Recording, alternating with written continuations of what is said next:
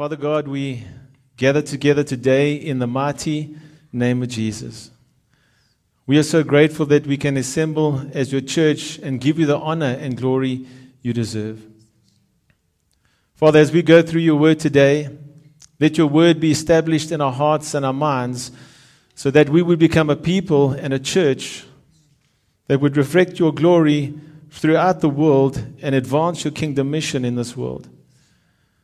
So we ask today that you would open up the eyes of our hearts and strengthen the focus of our minds, Lord, as we prepare to be transformed by your truth. Holy Spirit, I pray that you would anoint my lips and the ears of those listening, so that Christ exalting truth would change us from the outside in as you work on the inside to soften our hard hearts. We ask this all in the name of Jesus. And everybody said, amen and amen. You're welcome to take your seats this morning. Church, if you have your Bibles with you, please turn with me to the second chapter of the book of Acts. Acts chapter number 2. For those of you reading on your mobile devices, we are reading from the New King James Version. Just by way of introduction, church, for those of you who have been with us, you know that we've been in a series in the book of Acts. And we've essentially been looking at the beginning of the church.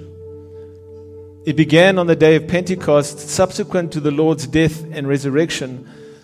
The Spirit of God came, 3,000 people were converted, and the church was born. We find ourselves now in Acts chapter 2, verses 42, and it introduces us to the life of the church. Trevi, could you maybe switch these lights off on the side here, please? Verses 41 ends when those who received the preaching of Peter, those who received the preaching of the gospel were baptized, and that day there were added 3,000 souls. This is the beginning of the church. Today, church, we have a look at how they conducted their life together. Let's read from verse 42. And they continued steadfastly in the apostles' doctrine and fellowship, in breaking of bread and in prayers. Then fear came upon every soul, and many wonders and signs were done through the apostles. Now all who believed were together and had all things in common, and sold their possessions and goods and divided them among all as anyone had need. So continuing daily with one accord in the temple and breaking bread from house to house, they ate their food with gladness and simplicity of heart, praising God and having favor with all the people.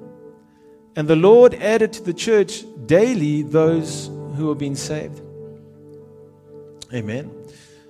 What really strikes you when you read this passage of Scripture is the common shared life that they had. And it's all bound up in verse 42 in the word fellowship. This word fellowship. Because even the breaking of bread around the Lord's table was an expression of fellowship. Prayer is an expression of fellowship. As well as the apostles' doctrine, the teaching of the Word of God, all of the believers were together. In verse 44, they even held their possessions in common trust, so that if anyone had need, they would gladly sell what they had to meet the need of the person that had it. They were daily continuing with one mind in the temple, breaking bread, that is, having meals from house to house, and taking their meals with gladness and sincerity of heart. Now, what you find here is a community of people who are committed to one another. And this is the first expression of the church and its mutual commitment to continue the work of Jesus Christ in the earth. And this is the church that Jesus said, I will build, and the gates of hell will not prevail against. Church, I was reading an article this week of how many people leave the church on a daily or a weekly basis. And according to research done in Western culture, in Western society, there are over 60 churches that close their doors on a weekly basis. This translates to 3,000 or more than 3,500 people that are leaving the church every single day.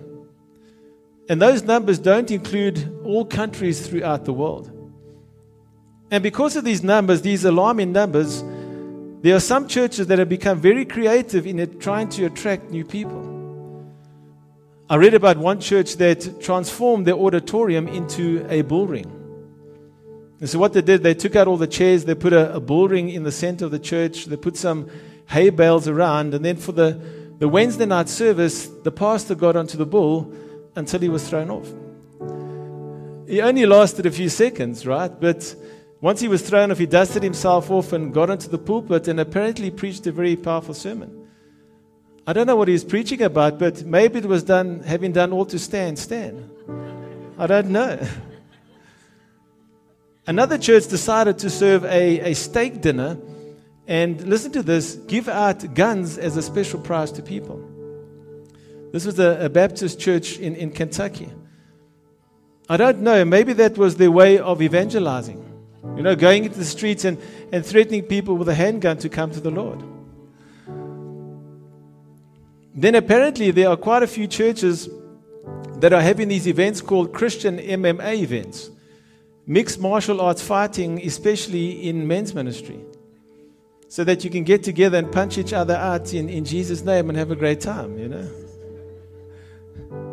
All I can say, guys, don't ask me to start an MMA ministry.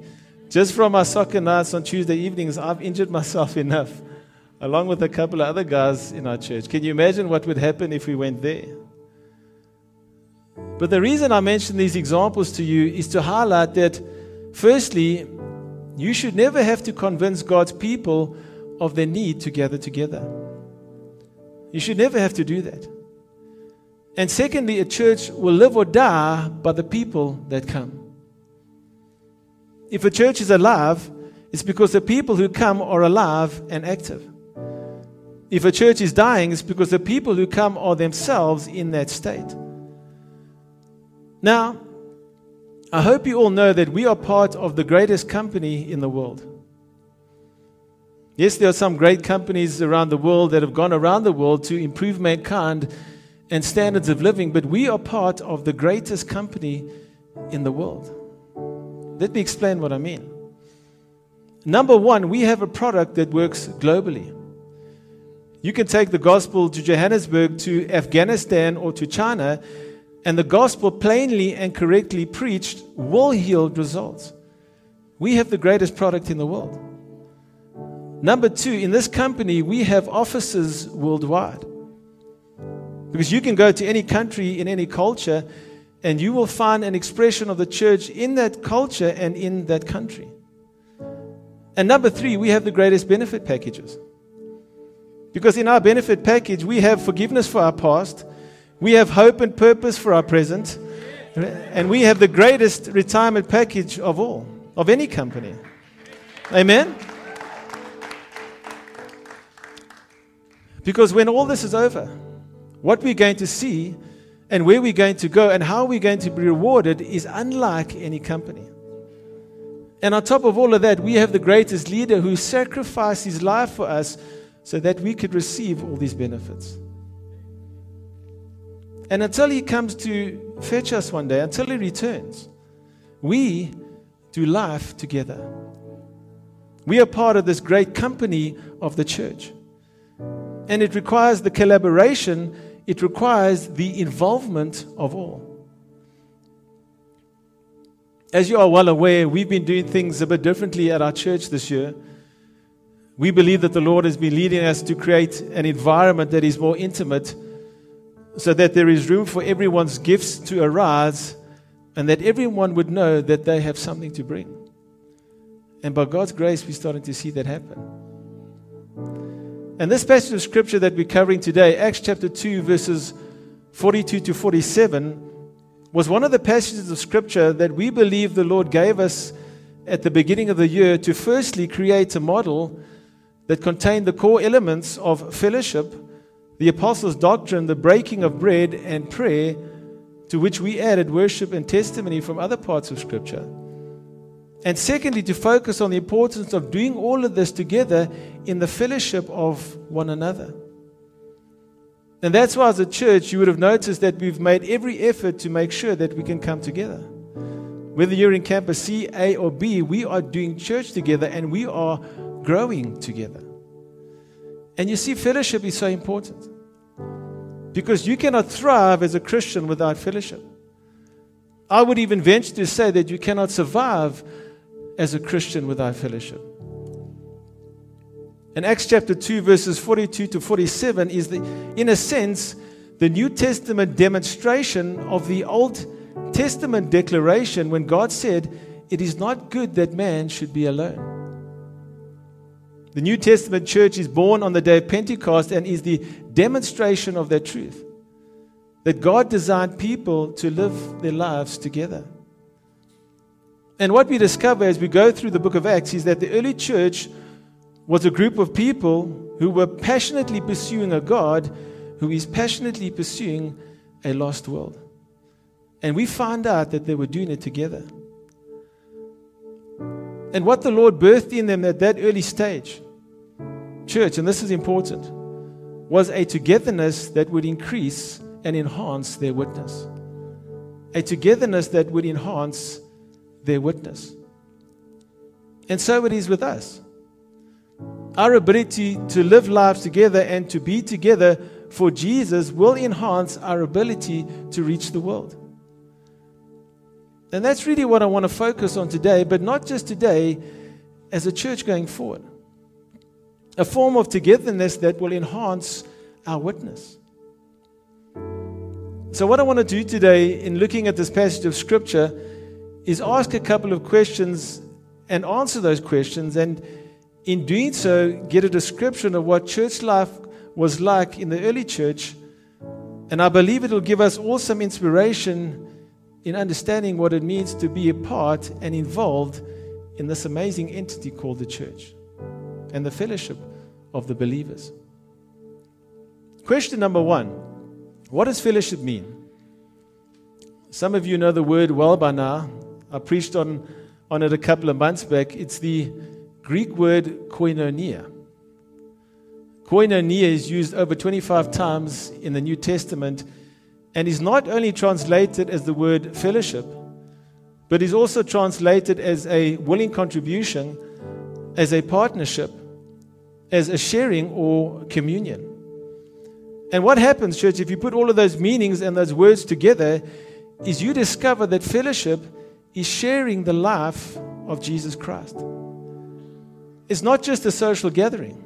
It's a spiritual gathering. And we gather together for a purpose. Right? And what is our purpose? We gather firstly to worship God, then to stimulate each other to spiritual growth, so that we can go out and manifest Christ in the world. That's our purpose. And we do it together. Now, that is never more clearly seen than in that little phrase that appears throughout the New Testament. About 60 times the phrase one another appears. One another. For instance, Romans chapter 13 says, love one another. Romans 14 says, edify one another, encourage one another. Romans chapter 15 says, admonish one another, correcting one another in love. Ephesians chapter 4 says, be kind to one another, tender-hearted, forgiving one another. 60 times that phrase occurs. And how much have we realized, church, that we cannot do a one another experience just with a television or a computer? As much as we try to emulate that during lockdown, we realize that you have to have another human being to have a one another experience with. Is there a witness in the house this morning? That is part of fellowship. And look, be honest with me this morning. Who battles with this one another command? Who battles sometimes with this one another command? Who's a very private person and sometimes battles to grasp this one another that the Bible continually speaks about? Because look, I'll be honest with you. My first idea of one another in church was when I started dating Pastor Ronell. I wasn't a Christian back then. And the only one another that meant anything to me was the one another between myself and my future wife. To be honest with you, I didn't care about fellowship with you all back then. I was just worried about this beautiful lady right here. By the grace of God, I've changed. I love you all, just not in that way. Okay? So, Scripture shows us that the New Testament church was intensely relational, strongly relational. They lived their lives together. So to answer the first question, what does fellowship mean? It means sharing the life of Jesus Christ with one another. That is so important. Second question, why is fellowship needed? Why do we need it? Now, I want to answer that question by answering why it was needed 2,000 years ago by the early church, and then why it is needed today. And you'll discover it's pretty much the same reason. Let me take you back to verse 12 of chapter 2, and you'll get a clue of a problem that is arising. Verse 12 says, "So they were all amazed and perplexed, saying to one another, 'Whatever could this mean?'" Remember, the 120 had been filled with the Holy Spirit in the upper room, and they were out now speaking and declaring the wonderful works of God in other tongues. Some were saying they were amazed and perplexed, but in verse 13, others mockingly said, "They are full of new wine." They just drunk. Now, right here at church, we get the seedling of something that's going to grow into a full-fledged problem, and that is persecution. This is the seedling of persecution right here. A group of people looking on don't understand what they see in this group of people who call themselves Jesus worshippers. They say that they're drunk. They start mocking them. But by chapter 4, the persecution becomes intense. By chapter 5, the Christians are being thrown into prison. By chapter 8, it is so intense that the church scatters to different parts of the country. So the refuge for the believers was the one another experience. The antidote to the pressure that the world was putting on them was to gather in this new family that God was creating, the church. They would come together and fellowship, break bread, hear the apostles' teaching, and pray for each other so that they could go out again with power. Now, I would say that nothing much has changed. Because I think we need each other more now than ever before, because you and I live in a world and in a culture that is increasingly hostile toward believers and isolating of believers. And the Christian fellowship is our antidote. Because listen, everything in our culture today fights Christian fellowship. This world is becoming less and less friendly toward us. Our society is marginalizing us more and more, and some are even on the all-out verbal and legal attack. And what used to be the separation of church and state is now, in their minds, the separation of the church from the state altogether. We just don't want you involved in our processes any longer. So that pressure that was there in Jerusalem is also present in our own culture. And who knows how quickly that will escalate. Church, another reason I want to give you why we need fellowship is because of what mobile technology has done to us as a culture and as a Christian culture. I spoke about this in depth last year, so I'm not going to go into too much detail, but what I do want to say is that your little mobile device and mobile technology and social media has in effect turned us inward toward ourselves rather than outward toward one another. Because you can spend hours online socializing on Instagram, on Facebook, or Twitter, but the one another experience is absent.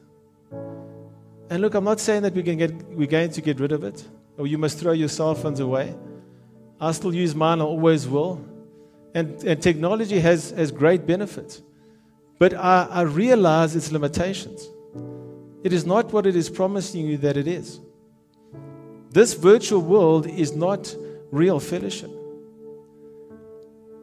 A well-known preacher once jokingly said that all you can really share with someone online or on social media, all you can really give them and share with them is a textually transmitted disease.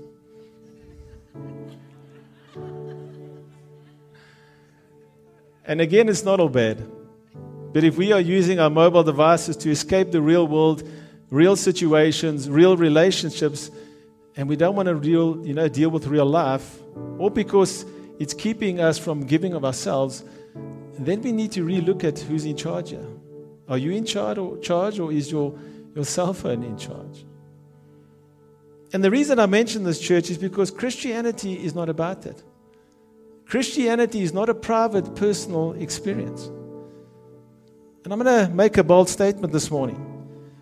But everything about church life fights privacy. Everything about the church and Christianity fights privacy and isolationism. Because it's our togetherness that will enhance our witness. And I know that's a bit of a hard pill to swallow for at least some of us. Because if I look at myself, I'm quite a private person. I don't naturally want to foster fellowship or arrange functions with friends or go to gatherings of large groups of people. I like my own space with my own family, right? Don't get me wrong, I enjoy being with people. I'm glad to be here this morning, but it's not naturally what I do. I don't know, maybe it's just the type of personality that I am, and maybe it's the way that I've grown up. Pastor Ronell, on the other hand, grew up that way and was always used to having missionaries in their homes, staying in their homes, and always having to share their space with someone else. So you can just imagine, sometimes she's probably screaming on the inside, just let me out, I want to be with people.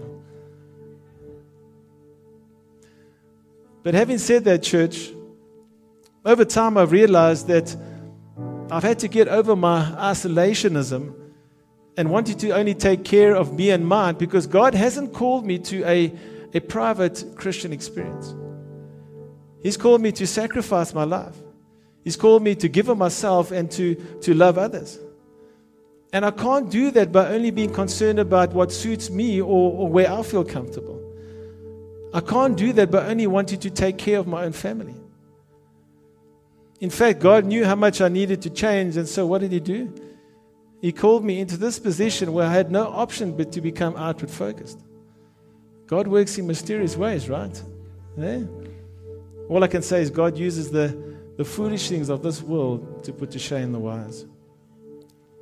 Church, you and I are called to something much greater than just me and mine.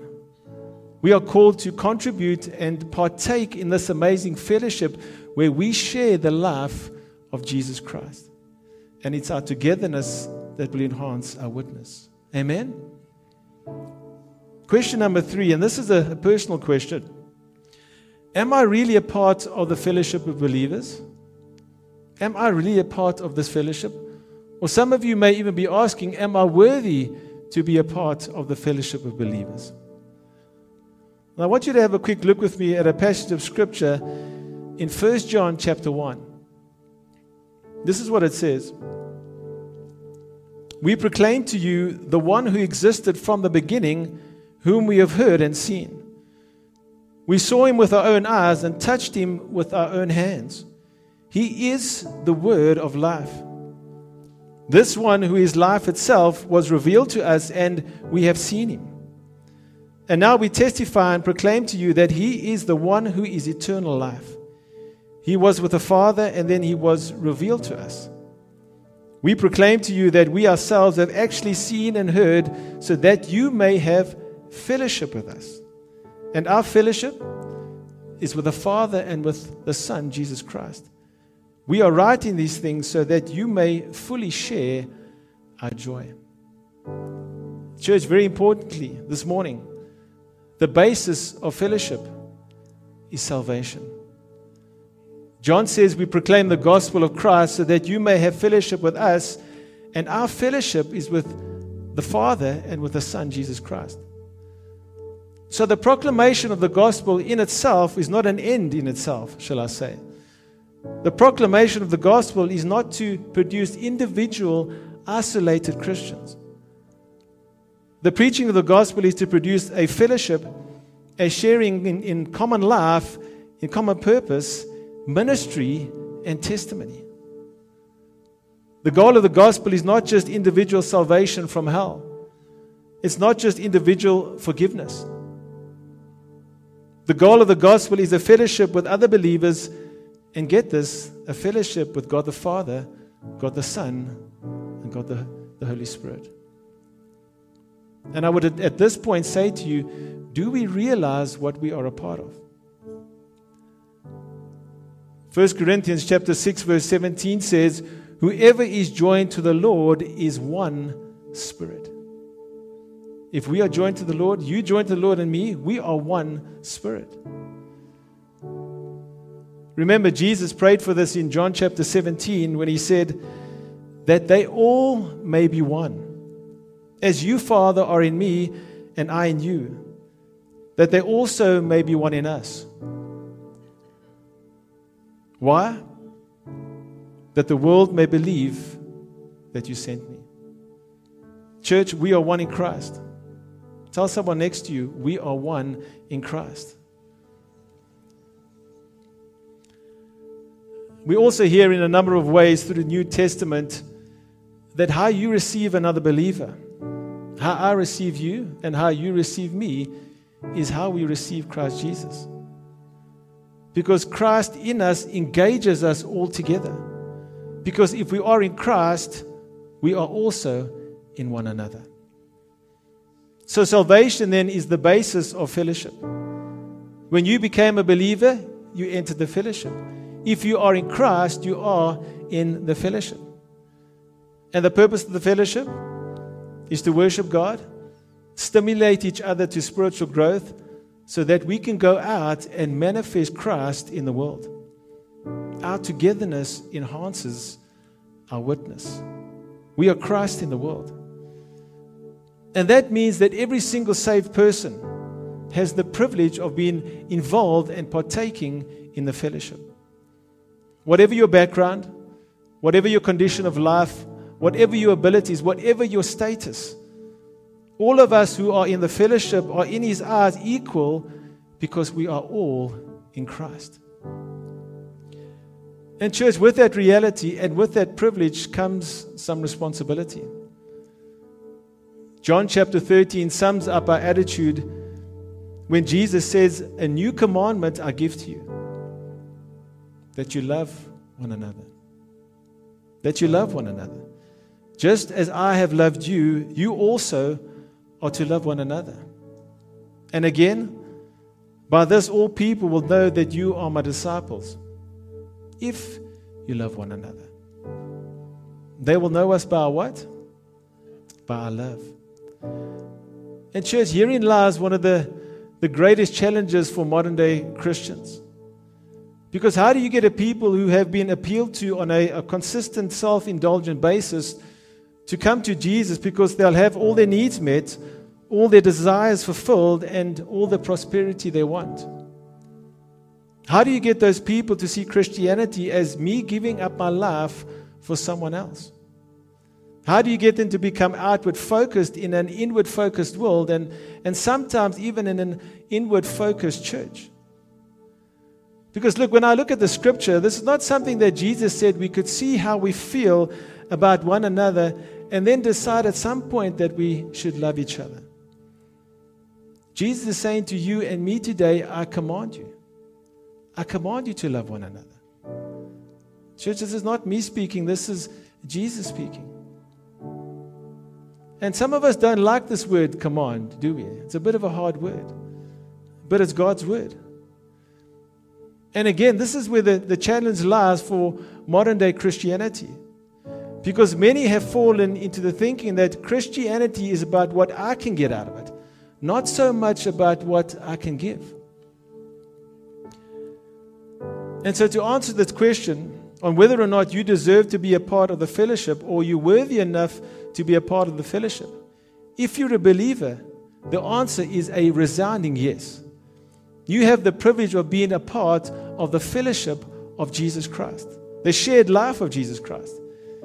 And you have the great privilege of being a part of fellowship with God the Father, God the Son, and God the Holy Spirit, together with other believers. And your responsibility and my responsibility is to love one another. One another. And church, it is my prayer today that we would be a church that truly obeys this command of the Lord. Because herein lies our strength. Herein lies our power. Herein lies our togetherness, right? And our togetherness will enhance our witness. And you know, when I was thinking about this command of loving one another, I was thinking, why is it that when you become a Christian and you're being sanctified, the Lord is working in your life, and you change and you're becoming more like Christ, you're okay when He commands you to do things like not to steal, or not to murder, or to commit adultery, or even to worship other gods. But when it comes to this command of loving one another like He loves us, that it proves to be so difficult. Why is that? And church, I think one of the reasons why this is so challenging is because the enemy knows that if he can affect the love that we have for one another, it will affect our witness. You see, he knows the power of love. The enemy knows the power of love. He knows that love covers a multitude of sin. He is aware of the fact that love casts out all fear. He hates the fact that love conquers all. Right? He hates love because God is love. It's the exact opposite representation of what the enemy stands for.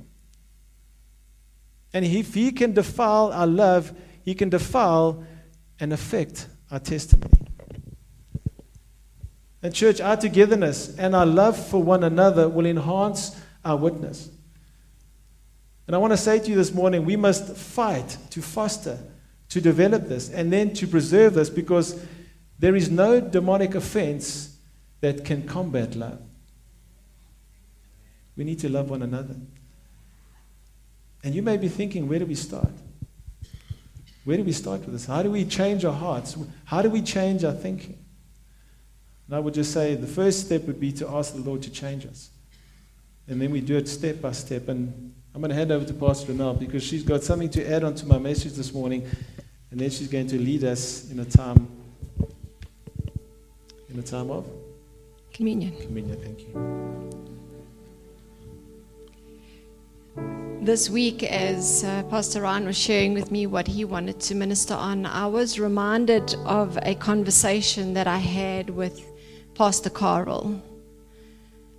I recall him saying to us one day that he was in a career of law. He had worked in law, and it had taught him to be very hard, no gray areas, very hard, almost intolerant to people's nonsense. And the Lord called him into ministry.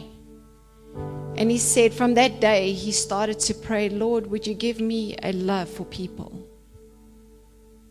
God, would you give me a heart to love? And he said, truly, the Lord did it. And from that conversation, I have started praying the same prayer. Lord, would you give me a love for people? Would you give me such a compassion for people that when I look at them, I see your handiwork. And when they look into my eyes, they see that reflection. They start to believe in who God called them to be. God, would you give me a compassion? Would you change my heart? Would you change my eyes, that I would look through a lens of love? And the truth is, church, we can't do this on our own.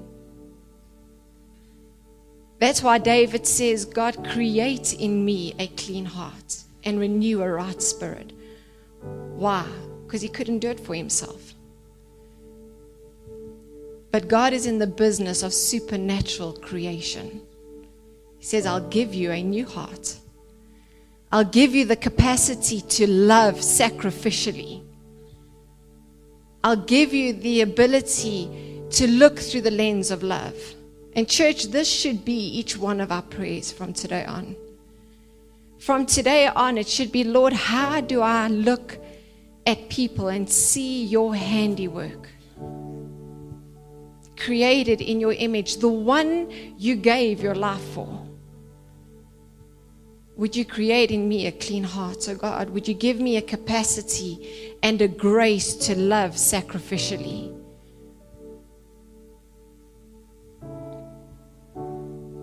We can't do that without him. He knew how difficult love would be, isn't it? He knew how difficult it would be, but he also knew how important, because it empowers our witness. And so he made it a commandment. He didn't just say it's a suggestion. He said, I command you to love one another.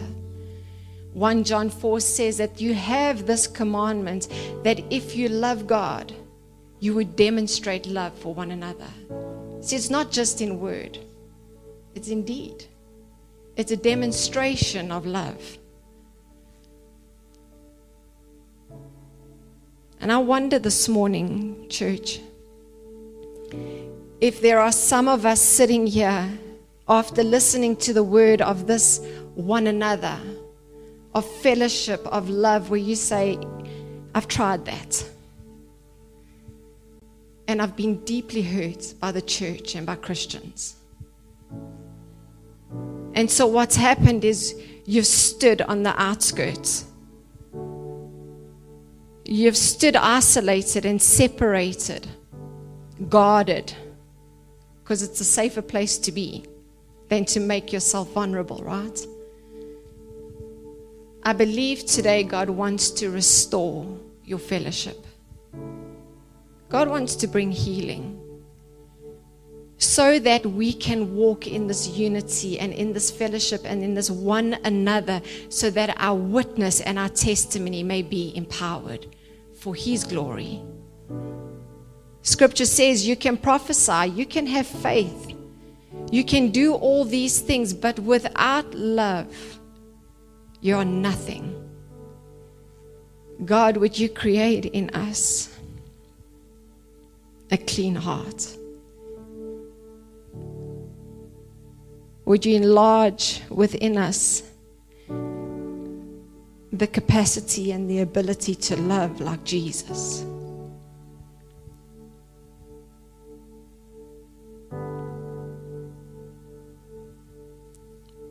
If that's you today saying, I've stood on the outskirts, I'm okay there.